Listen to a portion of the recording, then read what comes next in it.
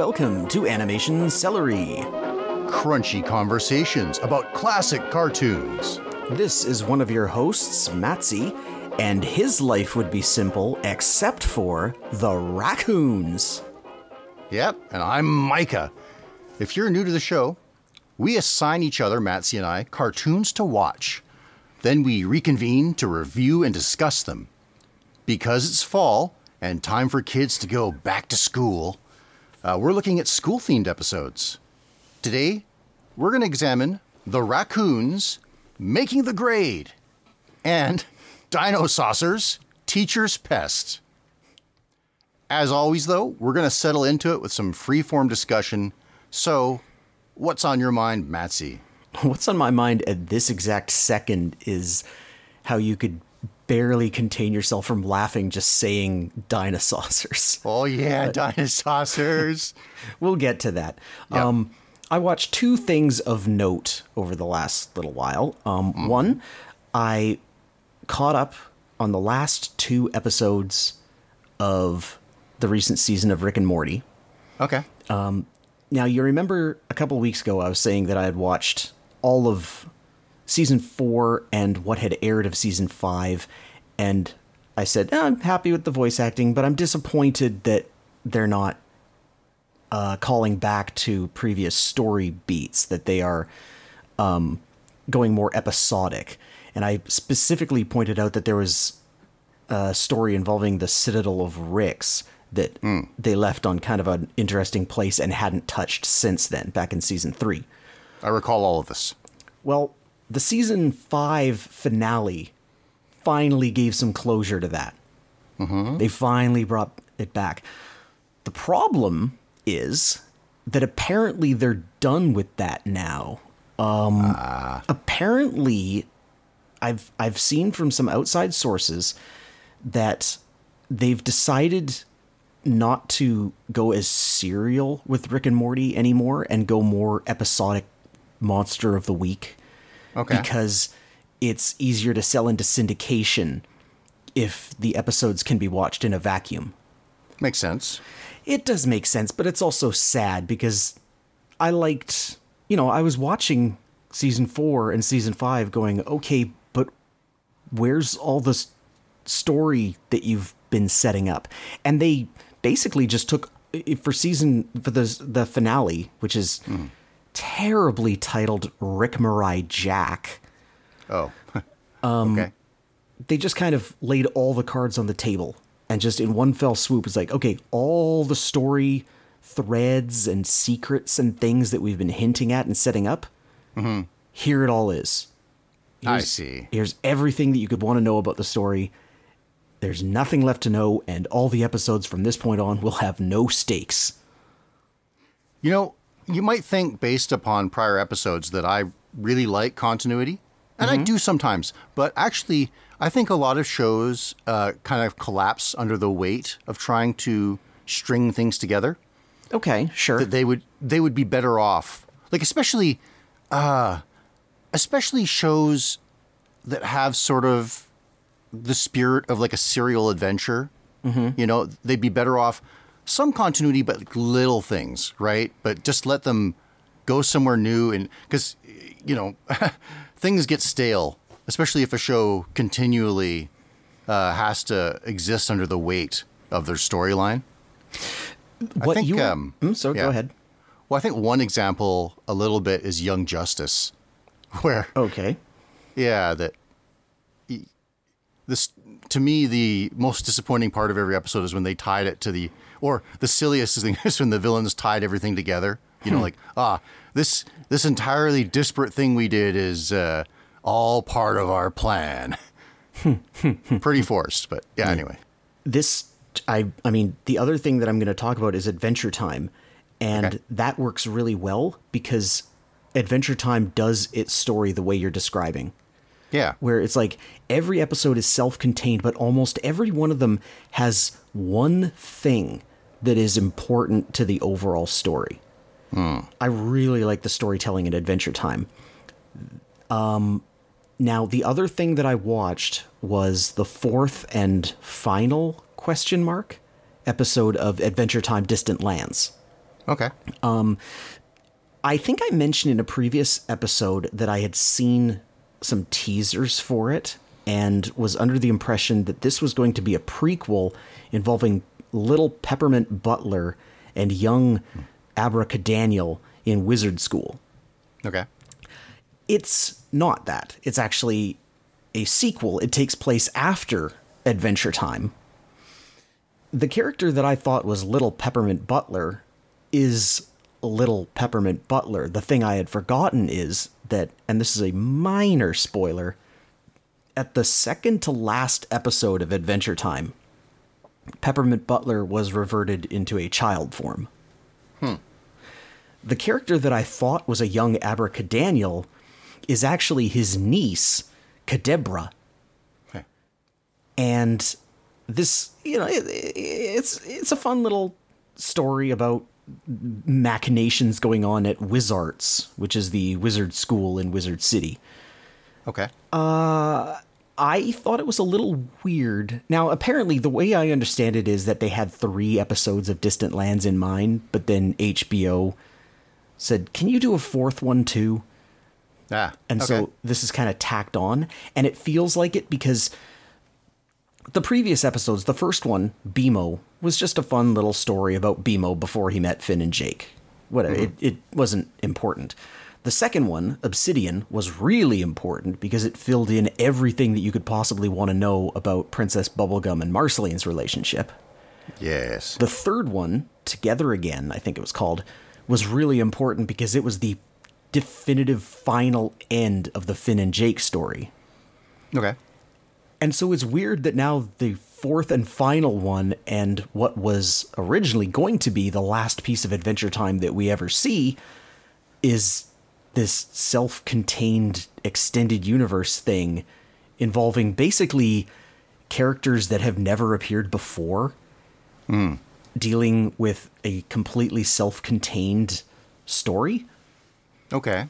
The one thing about it is that there's a little post-credit sequence that kind of, it leaves the door open that maybe things could continue, but at the same time, Adventure Time has done that from the time that it ended. It ended with the idea of, they just kept living their lives, and there are, throughout the series of Adventure Time, there are scenes that flash forward into the distant future of the land of Ooo, where you can see, and I think there's like a character designer or storyboard artist or somebody who has like developed this whole story of what happened in the future of Ooo, where it was like kind of the dominant species became the descendants of Jake and Lady Rainicorn. And then there was some kind of magical oppression. But this is all, like, this isn't actually in any Adventure Time episodes. It's just some stories that this guy made up and posted on Twitter or whatever and said, this is what happened. I see. I guess if they get more money, they can make that episode. Yeah, well, there's actually another Adventure Time spinoff coming. HBO Max, I think it's HBO Max, has ordered a series revolving around Fiona and Cake, who are the gender-swapped versions of Finn and Jake that the Ice King writes fan fiction of. Right. So, I don't know. Maybe there's going to be more Distant Lands. But, it's Adventure Time, and I'll always take more Adventure Time, and it's good, and it's worth watching. I just thought it was weird that it's like, you have these bombshells of Obsidian and Together Again, and then also this little... Well, maybe it cleanses the palate. Like a peppermint. Yes. It's not subtraction by addition, right? No, it's fine. I just thought it was weird. It was like, the last 2 were like so important, and then this is just kind of there. I liked Kadebra a lot. Well, it's a funny name. Yeah, she's great because she has powerful... Abracadaniel is a pathetic wizard. Like, he can barely make a flower grow. Kadebra apparently has all kinds of magical powers, but she doesn't care. She's more fascinated by stage magic.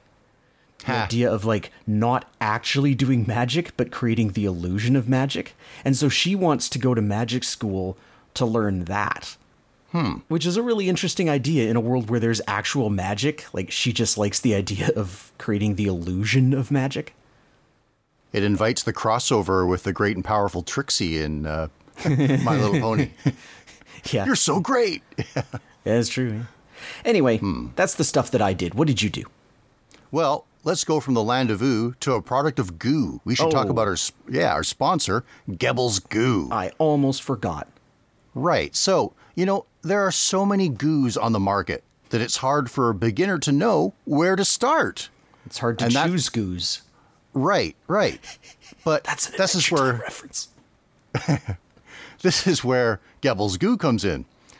First off, they'll deliver it across time and space from Primus in the future right to your door. Haha. And after you've tried out your goo, if you're unsatisfied for any reason, you get a full money-back guarantee. You don't even have to return your first shipment. You keep the goo. Well, I mean, you couldn't return it, really. Yeah, I guess so. It's unsanitary. Well, yeah. So remember, there's only one name in goo, and that's Gebel. Whew. Enough of the shilling. So I thought I'd cover first stalker requests. Oh, Yeah, some of these are a little old even, but okay, so from another venue, our little phrase there. From another venue, one person had expressed interest in some Rocky and Bullwinkle. okay, yeah. Yeah. Have we done You've- anything you've- from them? You've mentioned the new Rocky and Bullwinkle in chat, but that's it. We haven't looked at any Rocky and Bullwinkle, No. or its extended universe of like Dudley Do-Right. Huh? Well, that carries forward, and this one you can take with a grain of salt. It's my coworker, Yeah. who I'm pretty sure has not listened to any episodes. He wants us to look at the world of Commander McBragg.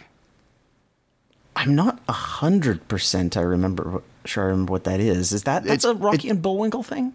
Yeah, it starts with a spinning globe, and then there's this old codger and a guy that's at his gentleman's club who listens to his tall tales. But how did you ever escape? And then the Rocky and Bullwinkle formula, he's got a pun about how he succeeded. Oh Anyway. yeah, okay, yeah. And back to that other venue, somebody had requested Rock and Rule and the Care Bears movie. Well, the one who requested Rock and Roll was me in this show. Like I said a long time ago, we are going to watch that someday. Yeah, and I had that ready to tell her that we're that's apparently on the docket. Yeah. Rock and Rule at least Someday. Anyway, Just got to wait for the right time to bust it out. But the Care Yeah. Bears movie. maybe Care Bears movie. yeah. the Hit all the intro- Canadiana. Is that the one with no heart?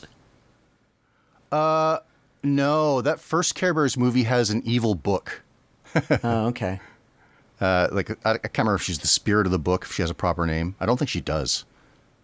Anyway. I'm pretty sure I saw a Care Bears movie in the theaters, but I don't know which one. Anyway, I thought I would acknowledge that people have in fact asked for things, and That's we better cool. keep that in mind in the future. I think- some of the things we can. I'm not opposed to watching the Care Bears movie. I've already Yeah. said that I want to watch Rock and Roll, and I'm kind of amazed that we haven't done Rocky and Bullwinkle yet, because I was thinking yeah. of when our assignments for next week. I was thinking, what haven't we done yet? And I couldn't think of anything. And now I'm thinking, man, how have we not done Rocky and Bullwinkle? We really should. How have we done 3 Woody Woodpeckers? 4 if you count that Hunger Yeah. Strife. Yeah. So otherwise, so we talked about the Tick last week. Yeah. And his adventures at the Comet Club, the nightclub for superheroes. Yeah, And I mentioned that one is almost entirely taken from the comics. right. So I looked at the old Tick comics. Oh, The yeah. Tick they're a mess. I'd mentioned that the last Tick comics took like a year and a half to come out. Right. Because at that time, Ben Dillon was already Mr. Big Shot writing for Hollywood and stuff, right? So I'd forgotten. I didn't look at the other Tick comics. I just looked at the classic ones I already knew. But I'd forgotten that they started a Tick comic before the other Tick comic was pronounced dead. It was weird. I did look at the preface of it when they say that, you know, we've come to accept that Ben probably isn't going to make issue 13. And he did. It just took him a year and a half. But yeah, there've been and weird enough, the original Tick series, it goes 1 to 13 and then it goes 100, 101. Because, like, I guess he at least wrote, maybe, I didn't look at it too closely, but it's a crossover of Tick and Invincible. Okay. At any rate, so I looked at the classic ones. I looked at the stuff around the Comic Club. And one of the funny evolutions of it is that because the Tick wins his name from Barry, superhero bylaws grant the Tick and Arthur all of Barry's superhero stuff. Including his Tick cave. So Barry's like a crazy Bruce Wayne. He lives in a big mansion. And in the follow-up story, he's gone mad and he spends all his time naked. So like he's drawn a line down the mansion to the places that the only places the Tick and Arthur are allowed to go, you know, to like access the Tick cave. Right. And yeah, and they're like, they have supper together at like a grand table. And again, you know, Barry's just at the other end naked and rambling like a lunatic. And the Tick and Arthur are like kids in a candy store. They're just like playing with all the gadgets in the Tick cave, all the explosives and guns. And like the Tick comes up, it's like, Barry, I think we ruined your computer. Some sawdust got in it.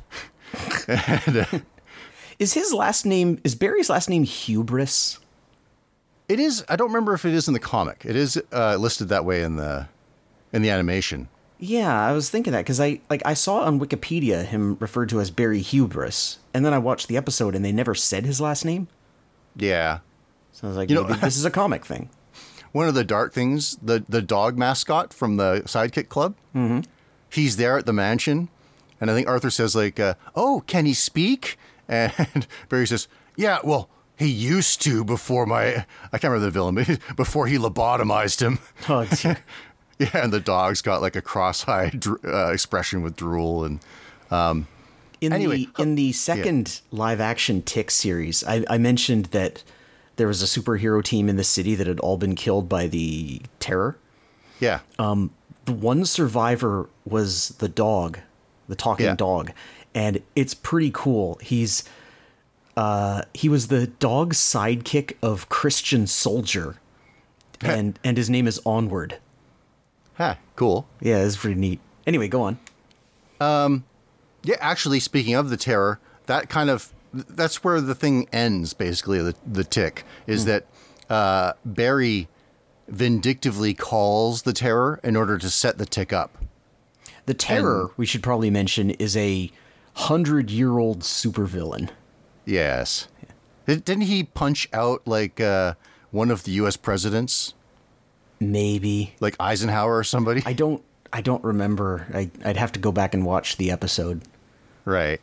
Yeah, so like, I know that he became a big shot and everything. I think he should have finished the comic. He should have, like, written a hasty finish or whatever. I mean, they still own the property. They still make more Tick comics, but I don't know if I'm that eager to consume more of them. But that actually made me think also, though, about, like, the philosophy of reboots. And, like, the war of nostalgia versus wonder. Because there's so many reboots. And I don't generally hold on to them that hard. Like, what's the one? Digimon is leaning hard into nostalgia. Okay. So they rebooted Digimon Adventure, the first series. And I think these things have a problem. That, for one, I like a series in its entirety. I like a series with a good ending. But for me, the best time of getting involved in a series is early into my involvement in it, because my imagination runs wild and I wonder everything, like, oh, what is this? What is that? You know, maybe this happens. And in a reboot, no matter what they do with it, there's kind of limits to that feeling. But at the same time, it's not what you remember, so it doesn't bring back that feeling you had when you watched it the first time. You know? Yeah. It's kind of no man's land. Yeah, that's an interesting point. I'm just thinking, I'm trying to think of reboots that I've watched, and the only one that I can really think of is My Little Pony, Friendship is Magic. She-Ra. Oh, She-Ra, you know what? Yes. There is a... Boy, there's... It can work, but yeah. There's an episode of She-Ra, now that you mention it. It's... I can't remember the name of the episode, but it's something along the lines of Dungeons and Dragons. Mm-hmm. And it's it's kind of a sketch thing of the various characters all like coming up with their own ideas for how they can, infiltrate the horde in some way. And so it's like vignettes of each one, depictions of each one's imagination. Mm-hmm. And Bose is just the original She-Ra animated series. That's hilarious. I think She-Ra's got some flexibility because even though people love She-Ra, I don't think there's that much that's sacrosanct about it, right? No, not really. Like, I mean, it was always... The original She-Ra was really just a second place He-Man. It was like, we have these other toys that we need to sell and we need a way to put in the horde. So here we go. And I'm sure I watched all of it, but I don't remember it that well. She-Ra. I remember watching the reboot, Princesses of Power, and the Princesses of Power. Like, I remember early in the first episode, Shadow Weaver shows up, and I went, oh, right, Shadow Weaver. And then a few episodes in, Scorpia shows up. Mm-hmm. And I kind of went, oh, right, there was a Scorpia, wasn't there? You remember her original voice? I do not. She was kind of a dullard, yeah. She's kind of a dullard in the new She-Ra, but she is kind of the emotional anchor of the show. Right. Like she's almost the audience stand-in, and she kind of becomes the best character. Right. Like by the end, I was just like, she was what I cared about. I was like, this Catra Adora thing. No, I want to know what Scorpia's doing. Probably because it's already a little played out, right? Catra She-Ra. Like, anyway. Well, it wasn't when it was still ongoing. Right. But that's a case where I think, they say you should only remake bad things. I don't think She-Ra's bad, but I think it has freedom to be remade. And something like Digimon is, for all its the original one's faults, is really good. So to remake it just makes everything feel perfunctory. Yeah. Same thing with Sailor Moon. You don't appreciate Sailor Moon until you watch Sailor Moon Crystal, where it's just giving you the same flavor but with less. Well, it gives you less of a warm feeling because it's not nostalgia and it's not really anything. Anyway, I guess you're right. Like just starting with a more or less blank slate, like a My Little Pony. Like nothing of consequence happened in the original My Little Pony. Well, certainly not in like the one where they're all preschoolers and riding on the merry-go-round and stuff. The third generation would be the most recent one, right? I guess that's true. Yeah. So the idea of like, okay, let's do something meaningful with this property. And they did, like, there was one episode where it was the finale of one of the seasons, I think the 5th season, where like the villain was the villain from the My Little Pony movie. Oh, right. Yeah. Oh, the Dragon Ball Z episode. Yeah. Yes. Yeah. Now that you mention it. I was crossed up. I was thinking you were still talking about She-Ra, and earlier I mentioned a crossover with My Little Pony and Adventure Time. Should be everywhere. Should be like Slay the Spire and Meat Boy and all those things in other video games. Oh, yeah. My Little Pony and everything. Oh, Shovel Knight. Put Shovel Knight in My Little Pony. Oh, that reminds me, too. Did you know that Nickelodeon has its own Smash game? Yes. I'm aware of that because one of the YouTube... You know how YouTube will have these little, like, latest from the YouTube community, and it has, like, little, like, community, not videos, but posts? Yes. There was this one YouTube account. I don't follow them or anything, but I guess I had watched enough clips that they thought I'd be interested. And they just kept going on and on about, who wants to see Jenny in this Nickelodeon Smash thing? Yeah, she's not in it. Yeah. Yeah, none of the Frederator stuff is in there. So that's going to be disappointing for, I guess, a lot of 2000s kids. Maybe eventually they'll work something out if it makes money. I've seen some gameplay of it. Mm-hmm. The cheapest thing, like, it looks like it's probably fun to play, but the sad thing is there's no voices. And I think it would have been okay even if they got sound-alikes or even not so sound-alikes. What kind of characters are in it? Well, some of them I don't know very well because they're new Nickelodeon things, but there's a lot of old stuff. So there's Ren and Stimpy, but so far they haven't shown them, so it's unknown if they're two characters or a Gestalt character. Right. There's Powdered Toast Man. Okay. From classic animated TMNT, there's Leonardo, Michelangelo, and April O'Neil. All right. Funny enough, there's a TMNT beat 'em up called Shredder's Revenge. Yes. That debuted that they have playable April just about the same time they showed they had playable April for this. I think it's called Nickelodeon All Stars. Okay. They have Cat Dog. Yeah. They have Patrick and SpongeBob and Sandy. Okay. I think Nigel Thornberry's in it. Great. The ugly era. Any Rugrats? Yes.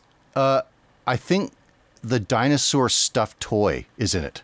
Any real monsters? I'm uncertain. Okay. Oh, there's Kang and Aura. Or Kang. Aang and Aura. Aang and Korra are in it. Okay. I turned into Zummy Gummy. They haven't shown them, but they did show a box full of the game's cover with silhouette characters. Oh yeah. And it's just like, this can't be anybody but Korra, and this can't be anybody but Aang. Right. I'm missing stuff, but I meant to talk about that anyway. I guess I got one more thing of importance, just a small thing. Yep. I've started the Owl House again. I need to do that. I haven't seen any of season 2 yet. The first time around, I'd only watched 2 episodes, and then, just it kind of fell fallow. But we came back to it. I'm watching it. I like it quite a bit. Mm-hmm. The designs are great in it. Mm-hmm. I especially like Luz, and I like her upper lip, especially. That weirds me out. Does it? I think it's cute. It kind of is. I just think it's like I can't help but think that this was some napkin drawing that they just like went with. But whatever. I personally like it as a signature. I like her hair. I like Amity as well. Mm-hmm. I think mustard is a weird choice of color for that crest in her hair. That little star color. Yeah, I like pretty well. I guess the only one I don't like is King the Demon, right? Yeah. Yeah, him I don't really like that much, but I'll learn to love him. You're going through pretty much the same thing I did, where I watched a little bit and went, okay, and then I fell off it for a while, and then I came back and went, actually, this is really good, and I need to keep watching it.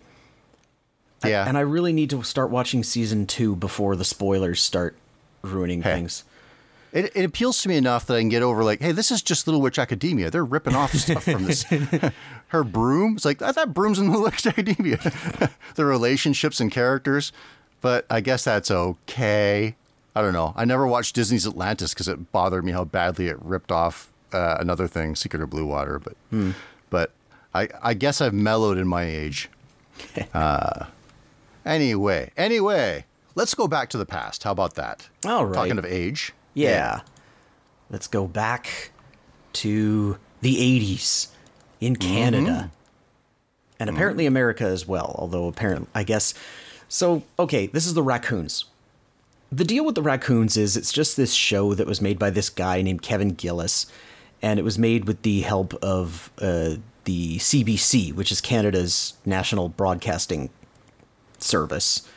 So basically what that means is it was on pretty much Sunday nights for the most part, and it was on one of the only channels that every television in Canada was guaranteed to have. Mm-hmm. So if you grew up in Canada in the 80s, you know what the Raccoons is. It was also on in the United States, but because it wasn't on a channel that was forced into everyone's home, maybe it kind of slipped through the cracks a little bit. It's a cartoon about raccoons and other animals. It was originally 4 specials that aired from 1980 to 1984, and then it became a full-fledged series that lasted 5 seasons from 1985 to 1992.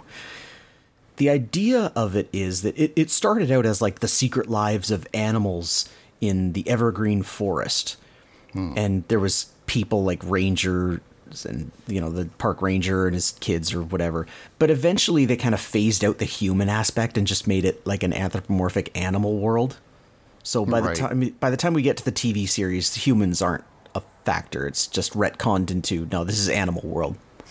The main characters are Bert Raccoon, who is, he's kind of young at heart. He's an adult, but he's young at heart. And he's like, your cool adventure guy who's always wants to have fun and do neat things, but is also bumbling and, kind of falls on his face all the time. He lives with his friends, Ralph and Melissa, who are a married couple of raccoons. And it was this episode, watching it over this last week, that made me realize that they're the same age as Bert. You thought he was a kid. I always thought they were a little bit older. I didn't think Bert was a kid, because there is a kid, Bentley. Right. But right. I always thought that Ralph and Melissa were just a little bit older than him. But apparently they went to school together, so okay. Bert's best friend is a pink aardvark thing called Cedric Sneer, who's kind of a nerd. And he is the son. Kind of. Well, yeah, he's like an 80s nerd. He's got the gigantic glasses. He's got a bow tie. He talks like this. Yes. He is the son of the millionaire industrialist Cedric. No, it's not Cedric. He is Cedric. Cyril Sneer, who's probably one of the premier... Well, you might think of him as one of the premier villains of the Canadian 80s, but... Kind of. He's not really a villain, though. He's really just... Yeah. He's kind of greedy in a Scrooge McDuck way. Yeah, and like not once they reach season 3, he's not really a villain. He's not really evil. He's just inconvenient. Yeah. And he actually gets along to some extent with the other characters as it goes along. Like in this episode, for example. There are some other minor characters, but they're not in this episode, so who cares? The one minor character that we do need to mention is Bentley, who is Ralph's nephew. And he's a little raccoon who's probably about 12, I would guess, since he's going into grade 7. Yeah. And he lives out of town, but he frequently comes to visit. And Cyril Sneer also has a trio of pigs, who I believe have names, but in the credits they're just Pig 1, Pig 2, and Pig 3. Yeah, I know he only calls them pigs. Yeah, I think in this episode, one of them, trying to get another one's attention, calls him Floyd or Lloyd. But whatever, they kind of operate as a trio. They're basically his assistants. They kind of do whatever work Cyril wants them to. And, like I said, there's other characters, but who cares? Like Cedric has a girlfriend. I think her name's Trudy or something like that. Anyway, so they live in the Evergreen Forest, and that's where we pick up with this episode, Making the Grade. Each episode starts with a cold open showing clips that give you an idea of what the episode's going to be like. I'll skip that because I'm just going to tell you what the episode's like anyway. So Bentley is in town, and he is about to start a new school year. And this has Bert and Cedric feeling nostalgic, although Bentley is kind of uneasy about it. The two adults take Bentley to their old school, Evergreen Elementary, and they talk about how much they love their school years, and they talk about how much they love the teacher, Ms. Primrose. And that school and that teacher have taught everyone in the forest, including Ralph and Melissa, and even Cyril Sneer, which means that Ms. Primrose is old. Yes. She's like a goose, I think. They show up at the one-room schoolhouse just as some guy is leaving, and they head inside. Bentley is not impressed with the size and the simplicity of the place, and that gets him off on the wrong foot with Miss Primrose. And that's when the teacher shocks Bert and Cedric with the bombshell news that the school is being closed down. Meanwhile, Cyril is in tax trouble. A representative from the revenue department is coming to verify inventory that he owes taxes on, and so Cyril sends his pig lackeys to the warehouse to count everything.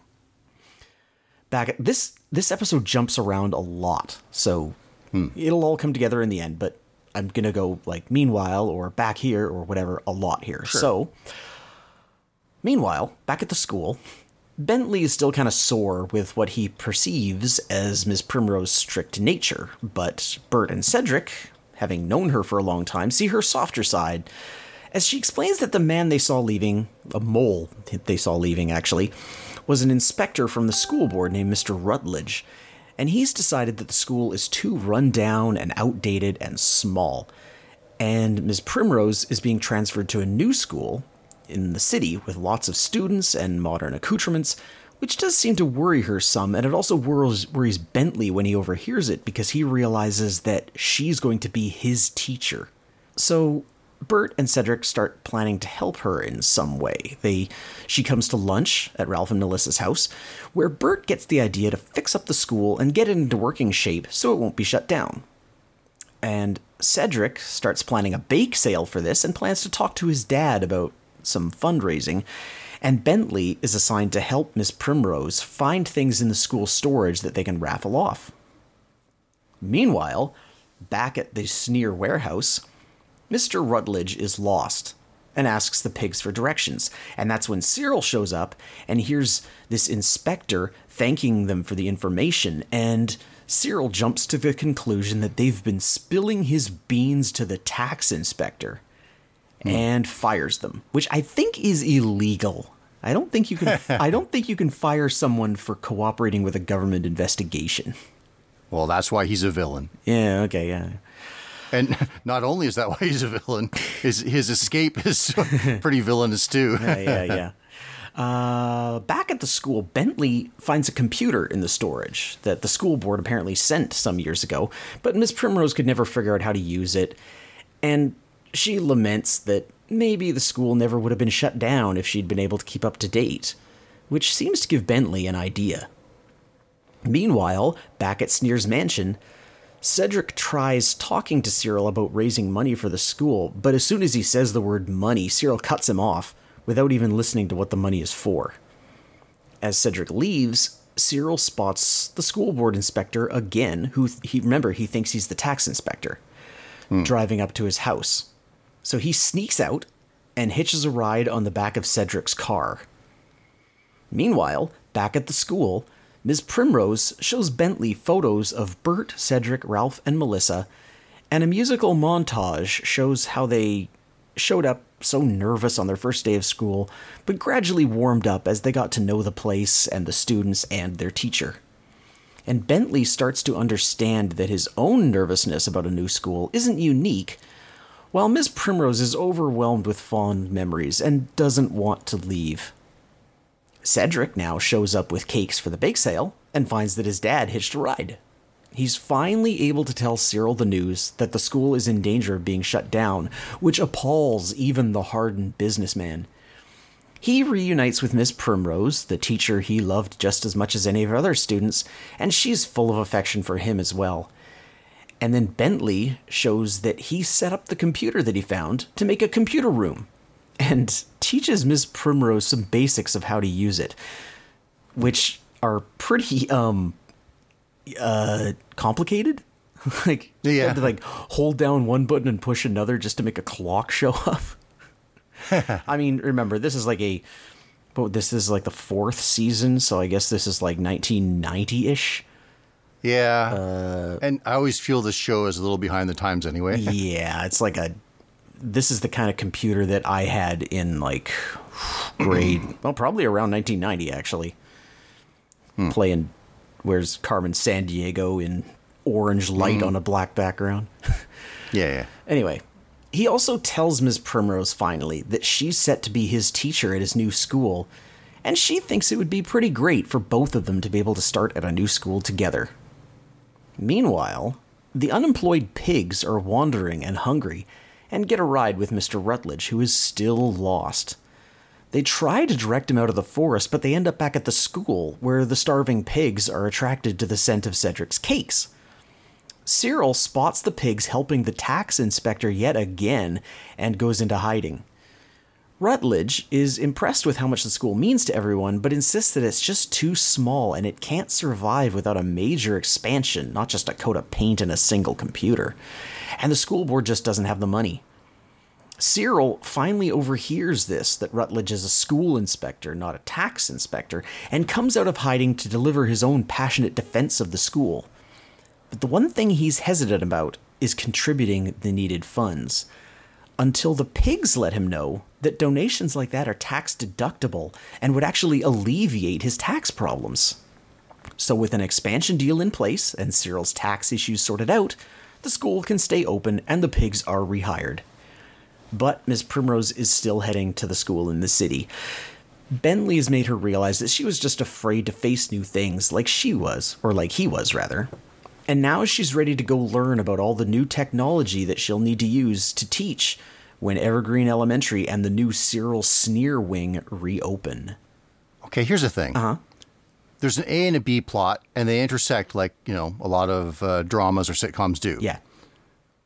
I thought, okay, so the pigs are itemizing Cyril Sneer's inventory in this old warehouse that I guess is forgotten. Okay. The problem is that the school is too small. I thought for sure that the intersection would be that this storeroom and all of its assets were going to become the new school, rather than I'm going to give it some money. Well, yeah, it's true. But, Weird. I mean, it's a logical thing to think about. Yeah. I think their conclusion makes more sense because it solves both problems. I guess.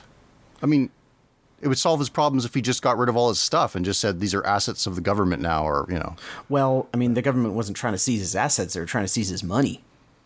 Yeah, but he wouldn't have, he wouldn't have the value of those things anymore.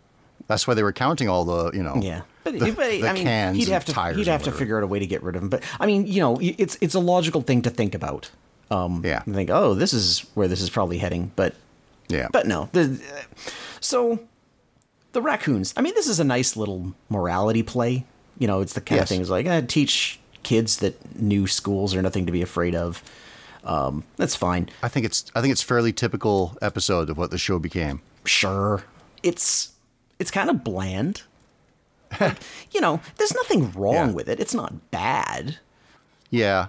It's just kind of, I mean, it doesn't have the Trojan horse aspect of trying to get kids to buy toys. Because I think there was raccoons merchandise, but it wasn't like toys. It was like, I don't know, maybe a backpack or some felt markers or something. This was like a life raft because, as you said, it was cartoons on a Sunday night, and later on in the series was on weekdays. But I'll tell you the thing that killed it for me, right? Like I think maybe season 3 that introduces those pigs. Okay, I'm going to confess here, my fursona is a pig, so this has some level of irony. I hate those guys. I hate those pigs. I didn't know they came in that late. Yeah, I don't think they're... Well, I could be wrong. But at any rate, there was a period where I really looked forward to the raccoons. And then there was a period where I didn't look so forward to these raccoons episodes because they had these pigs in it. I hate them. I hate the way they look. I hate their clothes. I hate their stupid cartoon interpretation of their trotter feet and the noises their steps make. I was wondering if you were going to get to that. Yeah. Do you like all the various pig ways that Cyril threatens them?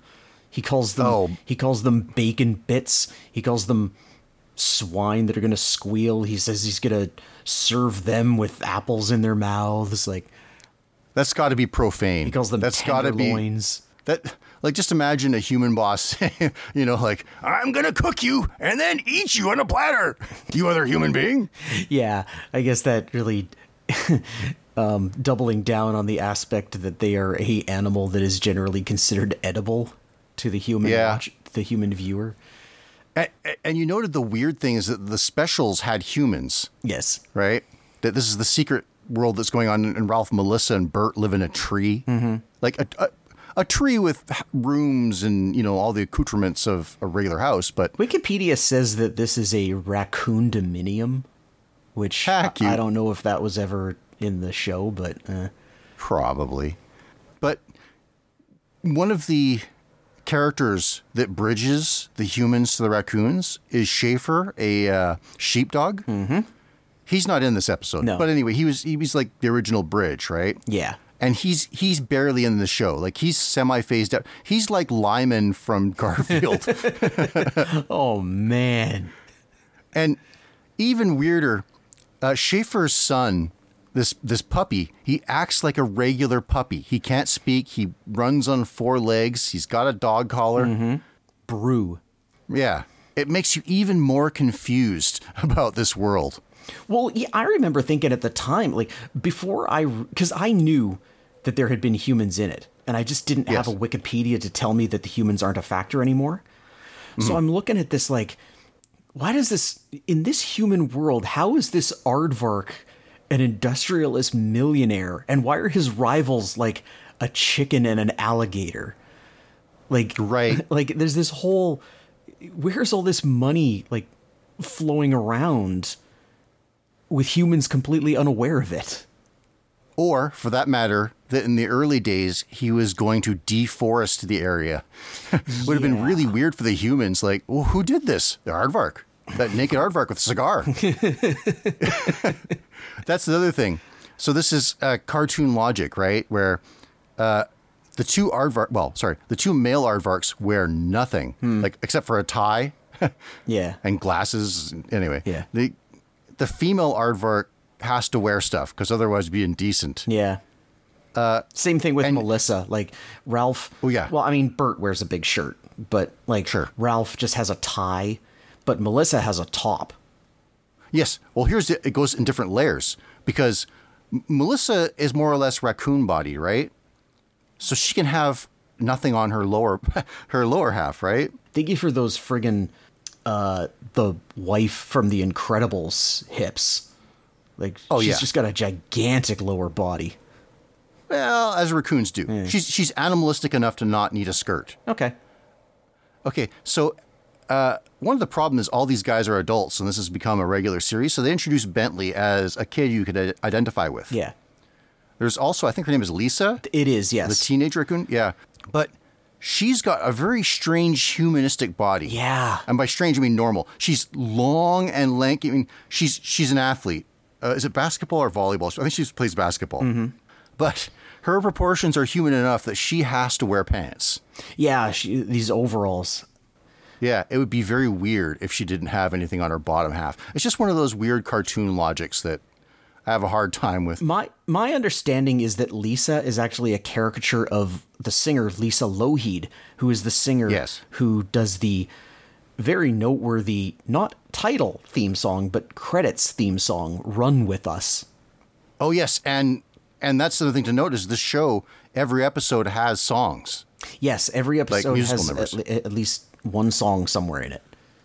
Yes. Very much, like I said, the show's a little dated. I think even in the day, these songs seemed a little dated, but I like that they exist in the show. They break it up. For what you say is, a little bit of a dry experience. Yeah. It's like you said, it was a life raft of, finally there's some cartoons on Sunday.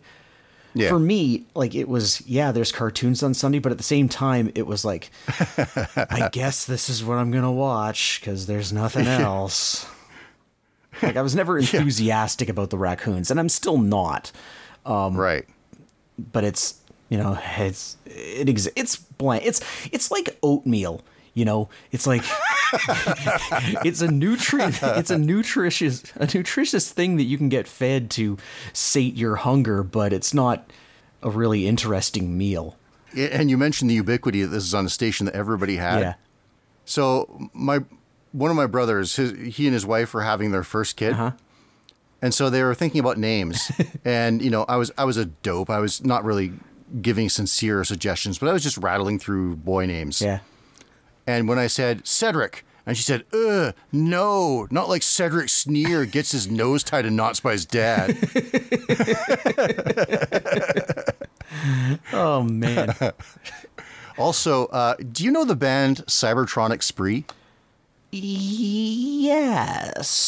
A bunch of guys who dress like Transformers and do covers, mostly. Yeah, what did I see? Did they cover a Weird Al Yankovic song?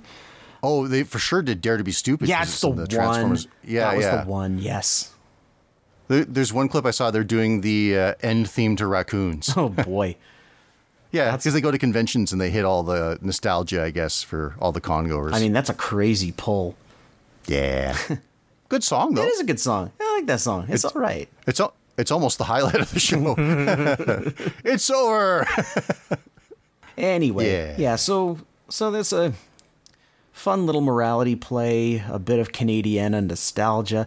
Oh, we should probably also mention that apparently they're planning to reboot the Raccoons, like this year, like soon. Yeah. We'll see. Maybe it's a strong enough. With modern cartoon writing sensibilities, maybe they can do something really worthwhile with it. I kind of hope it's still in the same spirit, though. So they're not joking like crazy and, acting bonkers. And maybe, like I said earlier, the things you should remake are the things that don't have the, they aren't necessarily the best things in the world. So yeah, you know what? You're right. So yeah, Raccoons, nothing wrong with it. It's fine. It's not super good, but there's much worse animation in the 80s. Hey, if you're a furry that's in a pinch, the Raccoons will do. Speaking of which, we got Dino-Saucers.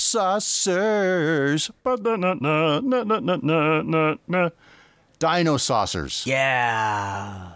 All right. What you need to know about Dino-Saucers. This is about spacefaring humanoid dinosaurs that have come from the planet Reptilon to Earth. The thing about this, this is one... there's a lot about this show that I forgot in all the time since I've seen it. But the one thing that I always remember is that the planet they're from, Reptilon, humans are unaware of it because it's in Earth's orbit on the exact opposite side of the sun. So we can just never see it. That's a remarkable orbit. That just always stays like it's hiding. Well, if both planets orbit at the same rate, that's what would happen. But I also think that scientists would have detected it from the gravitational effect it would have on surrounding bodies. Well, maybe they have to scrap all their theories. Dark matter? No, it was Reptilon all along.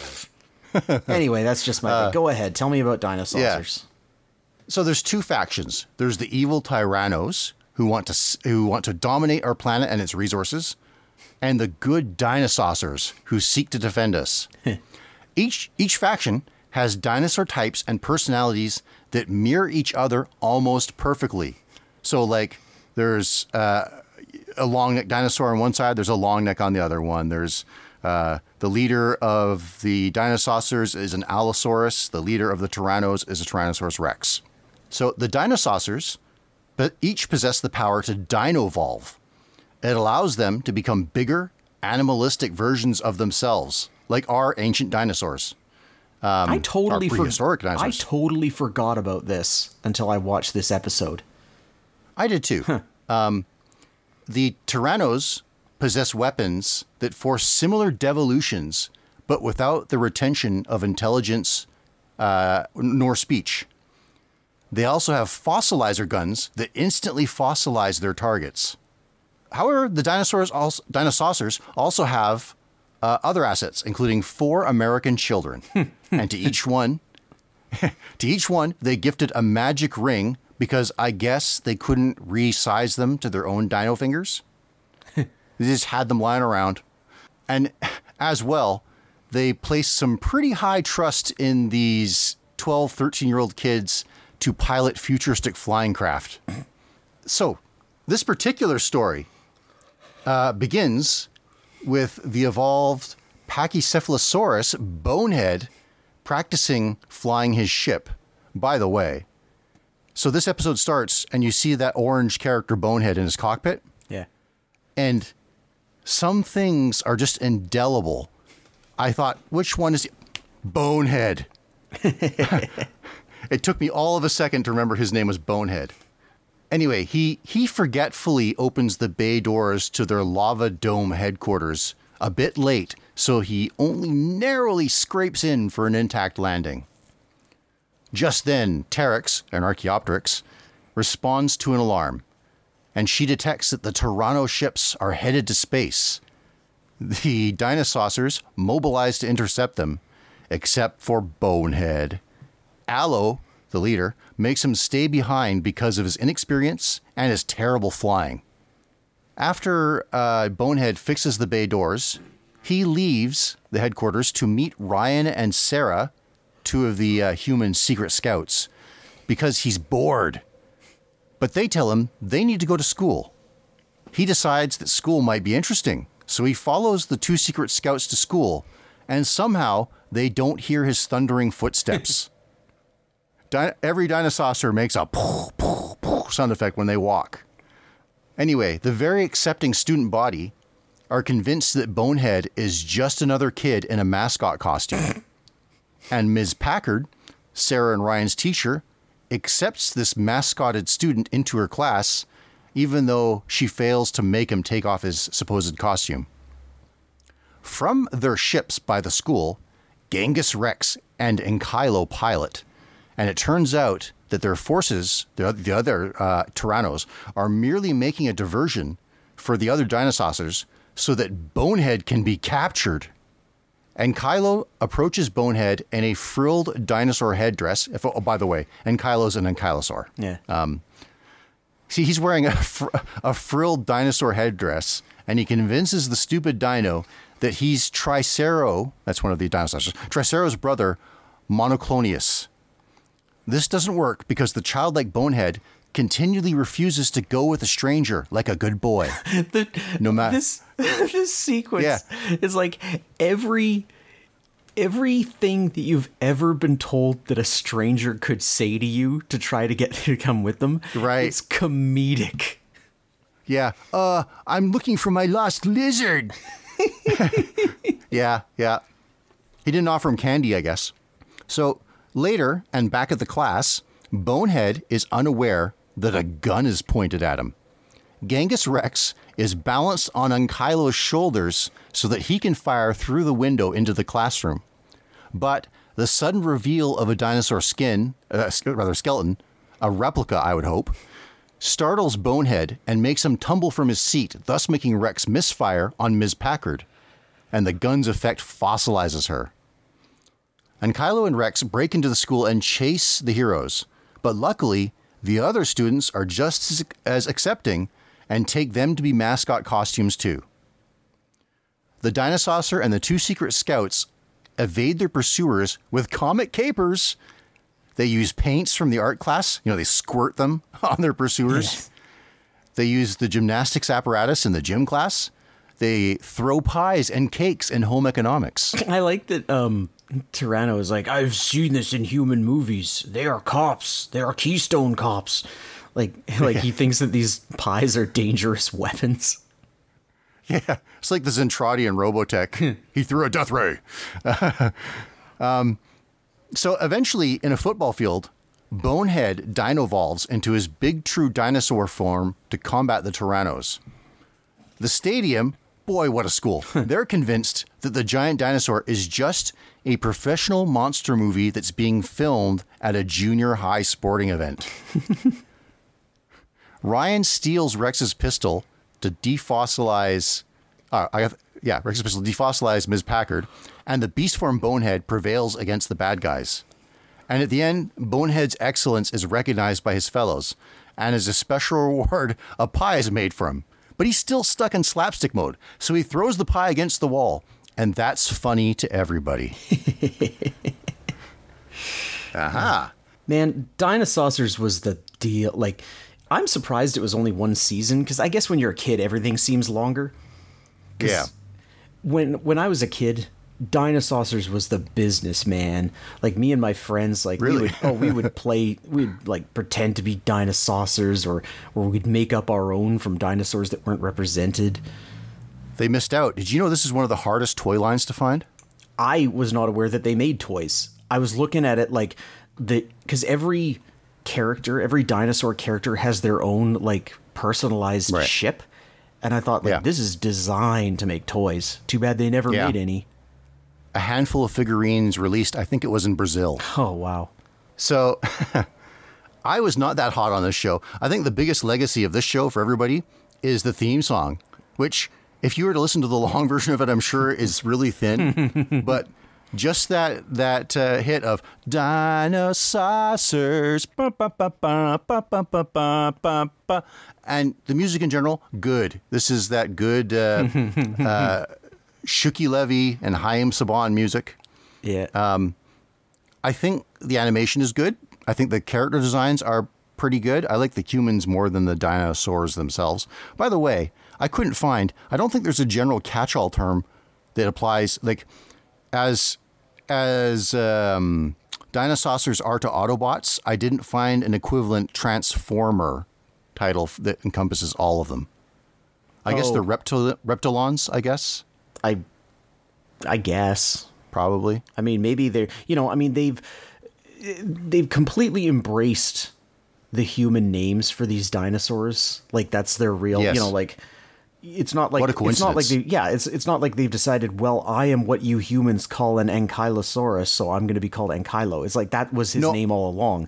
And so maybe. Yeah, but I mean, a name for all of them. And I'm saying that maybe they're just dinosaurs. Oh, right, probably. Oh, right. Actually, I watched another episode, and you're probably right about that, because they find living dinosaurs on Earth. And the Secret Scouts marvel, real dinosaurs. And one of them says, well, what do you think we are? So, yeah. Now, did you realize the funny through line between our two shows? I noticed a through line. Okay. Genghis Rex is voiced by Dan Braveheart Lion Hennessy. There we for go. One. Yeah. He's really good, I think, as a villain voice. You know what's weird? I heard that voice and I was trying to remember where I knew it from, and the only thing I could come up with was Beaster from My Pet Monster. I had to go and look. I was like, oh, and sheepishly be like, oh, Braveheart Lion. I should have got that. Yeah. And Kylo is voiced by John Stalker, doing pretty much the same voice he does for Beastly in Care Bears. Yep. I'm sorry, Bossasaur. Yeah. Okay, now here's where we really get into it. Marvin Goldar does Bonehead and Cedric Sneer in The Raccoons. Yeah, he does. And he's not featured in this episode, but Quackpot, a duck-billed dinosaur for the Torontos, is totally Bert Raccoon. Yep. Except he adds more. Wah, wah, wah, wah. It's like Bert Raccoon doing a Batman's penguin impression. It's wild, the voices that actor has done. Like, I probably noticed it at the time, but with all this, like, years in between, like, looking at this guy, do you know his name off the top of your head? Bert Raccoon? Pat Fraley or something? Oh. No, that's not Pat Fraley. That's Pat Fraley is Krang. Oh, yeah. You know, fun. I didn't write it down here. Well, anyway, where is it? Like that act, I was looking him up like some years ago, and I was shocked to learn that because I knew he did lots of voices. I knew that voice, but I was surprised that he was Ganon in the animated Legend of Zelda part of the Super Mario Bros. Super Show. Not that surprised when you think about it. Well, I had to go to YouTube and like, wait, what does Ganon sound like? And I listened to it. I was like, oh, okay, that's totally him. But I had his name is Len Carlson. That's right, Len Carlson. That's funny. I forgot to write him down. Let's see. So the characters, most of them have names that are plays on the species that they are. Yes.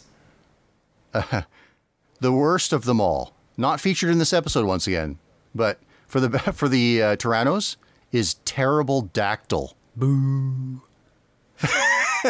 I think he might be friends with Evil Lyn. Well, I was going to say, that sounds like a villain, like, there's a crab villain in He-Man called Clawful. Like, yeah. Yeah, the names in this. You know what's interesting?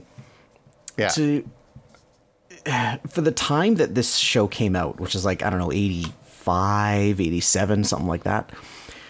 87, If you were on Family Feud, and they said, name a dinosaur, the number one answer would be Tyrannosaurus Rex. Obviously.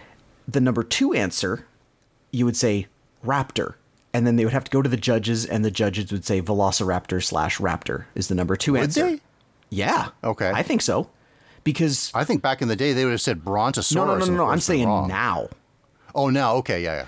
And that's the thing. Like, because Jurassic Park made the Velociraptor like the second most well-known dinosaur there is. There is one in the show. Is there? Yeah, I think his name is Dino or Dino. Oh, well, he's a Deinonychus. Dino? That's a different dinosaur.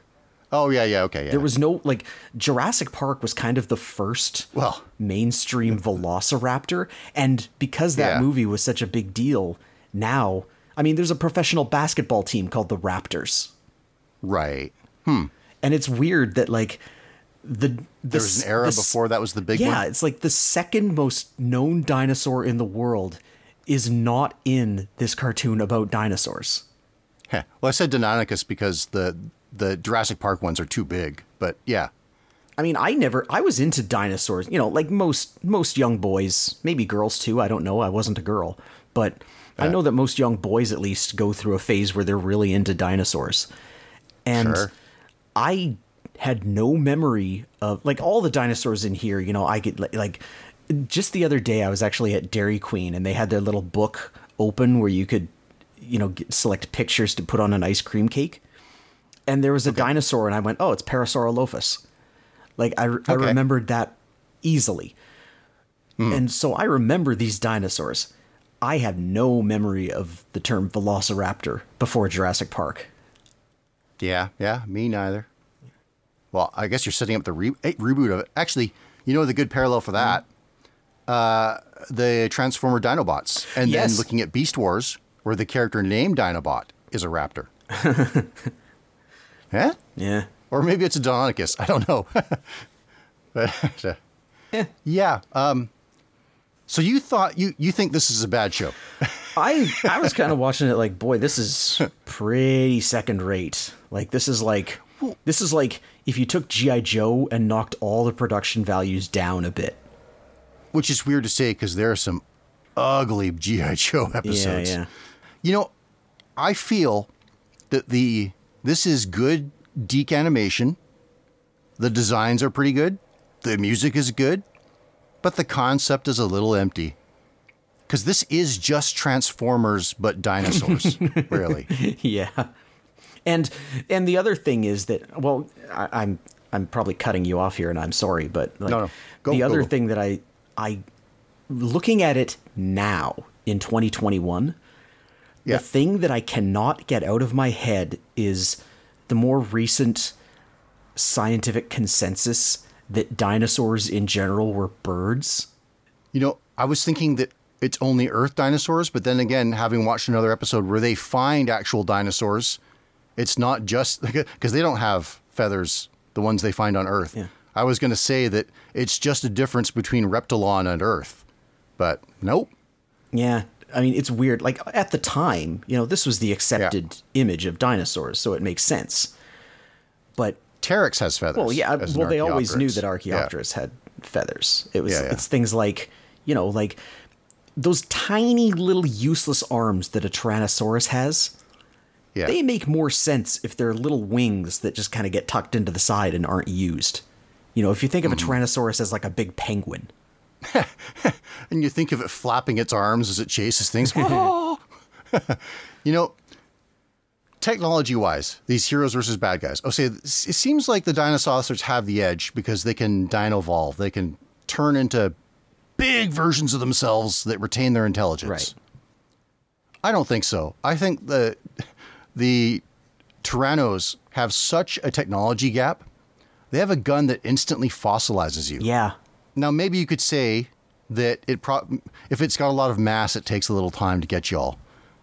And actually, this time to bring up, I don't like weapons like these, like the freeze rays that are in various cartoons, because this is essentially what this is analogous to. It incapacitates you, right? Yeah. It stops you cold. Right.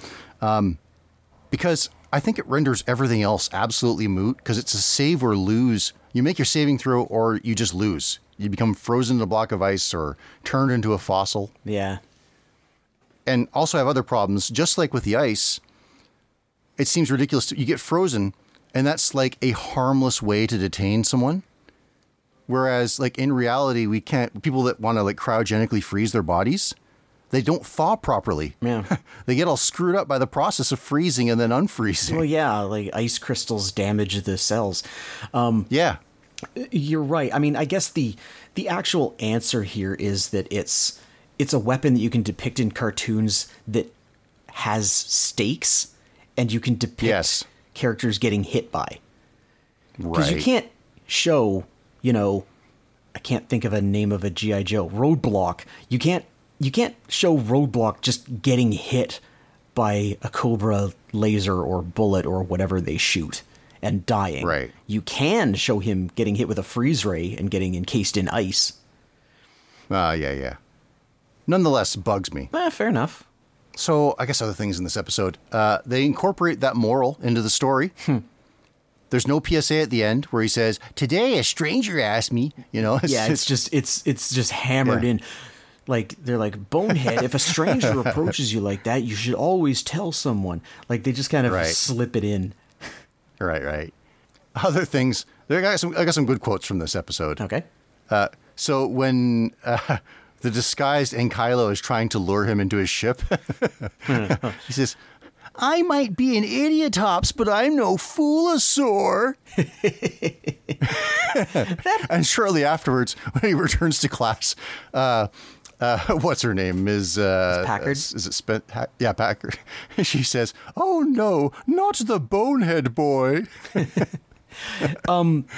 It might not be obvious for people who don't know a lot about dinosaurs, but Pachycephalosaurus, the deal with that dinosaur is that it had a really thick skull.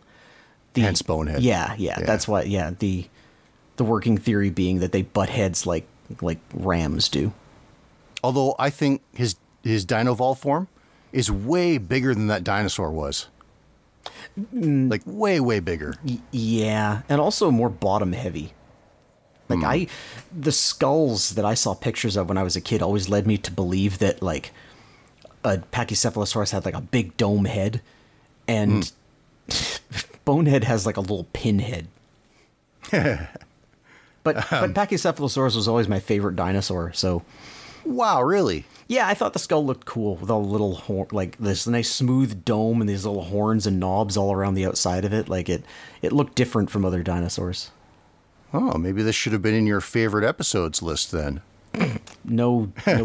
Yeah, I'll go through the series and try to find my favorite episode of Dinosaurs. See if I can find something to surpass Bonehead's starring turn fending off strangers. Okay, I got one more note. One more bit of trivia here. Go ahead. So there's a student who barfs after trying Bonehead's lunch because it's disagreeable dinosaur food, right? Yeah, it's like swamp grass or something. Yeah. When he runs away and barfs, it's the sound Slimer makes whenever he phases through things. It's that sound effect. That's a fun thing to notice. I didn't have that bad a time watching this, so I guess it's a failure in that regard. It's weird. It's like I'm telling you, me and my friends Dinosaurs was the best thing, and you're like, I was never into it. And now I'm like, man, you're gonna hate what you gotta watch. You're like, actually, it was pretty good. Yeah, it was fun at least. Yeah, okay. I'm carried by liking the designs. Okay. It garnered an emotional response with which the raccoons didn't really. Well, yeah, and this is from furries. I guess Scalies win today, or featheries. I guess. Oh well, let's move on. Yeah. We got to do things next week, and I think it's time that we watched some shorts. Yeah. All right. I went for a little theme in mind. Yeah. I got two things for you to watch. First, an NFB short. Okay. This one is called Hunger, or also known by its French title, La Faim. Okay. And the other one is a Homestar Runner feature. I thought maybe this would happen. Okay, sooner or later. Yeah. It is a strong bad email. I can't remember the exact number. I think it might be 174. But the title of it is Hygiene. Is it hygiene or like hygiene? Hygiene like cleaning your body. Okay. Okay. Huh. So hunger and Well, hygiene. That's an eclectic group. I got for you, well, I bridged you gently. Okay. Because we're going to stick to the back to the school at the start anyway. Okay. I have a Looney Tune for you. Ooh. Called From A to ZZZZ. Oh, I think I have an idea of what this is. Well, then you might think you're in for a good time, I think. I think there is a part. If this is the one that I think it is, I think there's a scene in this that kind of scarred me for life. Really? I think. I mean, it could be that this isn't the cartoon that I think it is, but if it is, Oh, here's hoping. okay. Okay. There's the trigger warning on From A to ZZZZ. Okay. Okay. And then, as I often like to do, I take the classic and I pair it with the modern. From mere months ago, well, a year ago, I guess, this one, Toonsy, and the episode, Weird Things My Parents Did to Me. Okay. I'll give you the spelling. That's Toonceee. Interesting. Okay. Yeah. Well, until we deal with all this mess next time, tell us what you think of this show and tell us what you want to look at, because we have established in this show that we'll do it. Because, we're going to watch the Care Bears movie eventually and Rocky and Bullwinkle and that stuff because people told us to. Yep. I wanted us to watch Rock and Rule, so that one's mine. But yeah, so tell us all this. Tell everybody about the show. Spread the word. We just love that kind of thing. And the best way to do that is on Twitter, where you can find me at ACMatsy. Yeah, tweet us. We'll read anything. You got a car for sale? Missed connection? We'll do it. You can find me at DrabSwatch on Twitter. Now, one last thing. There's been a lot of Animation Celery bootleg merch going around. To ensure the authenticity, rub the heat-sensitive sticker to reveal the Celery Stalker's slogan. I may be an idiot, Tops, but I'm no foolasaur.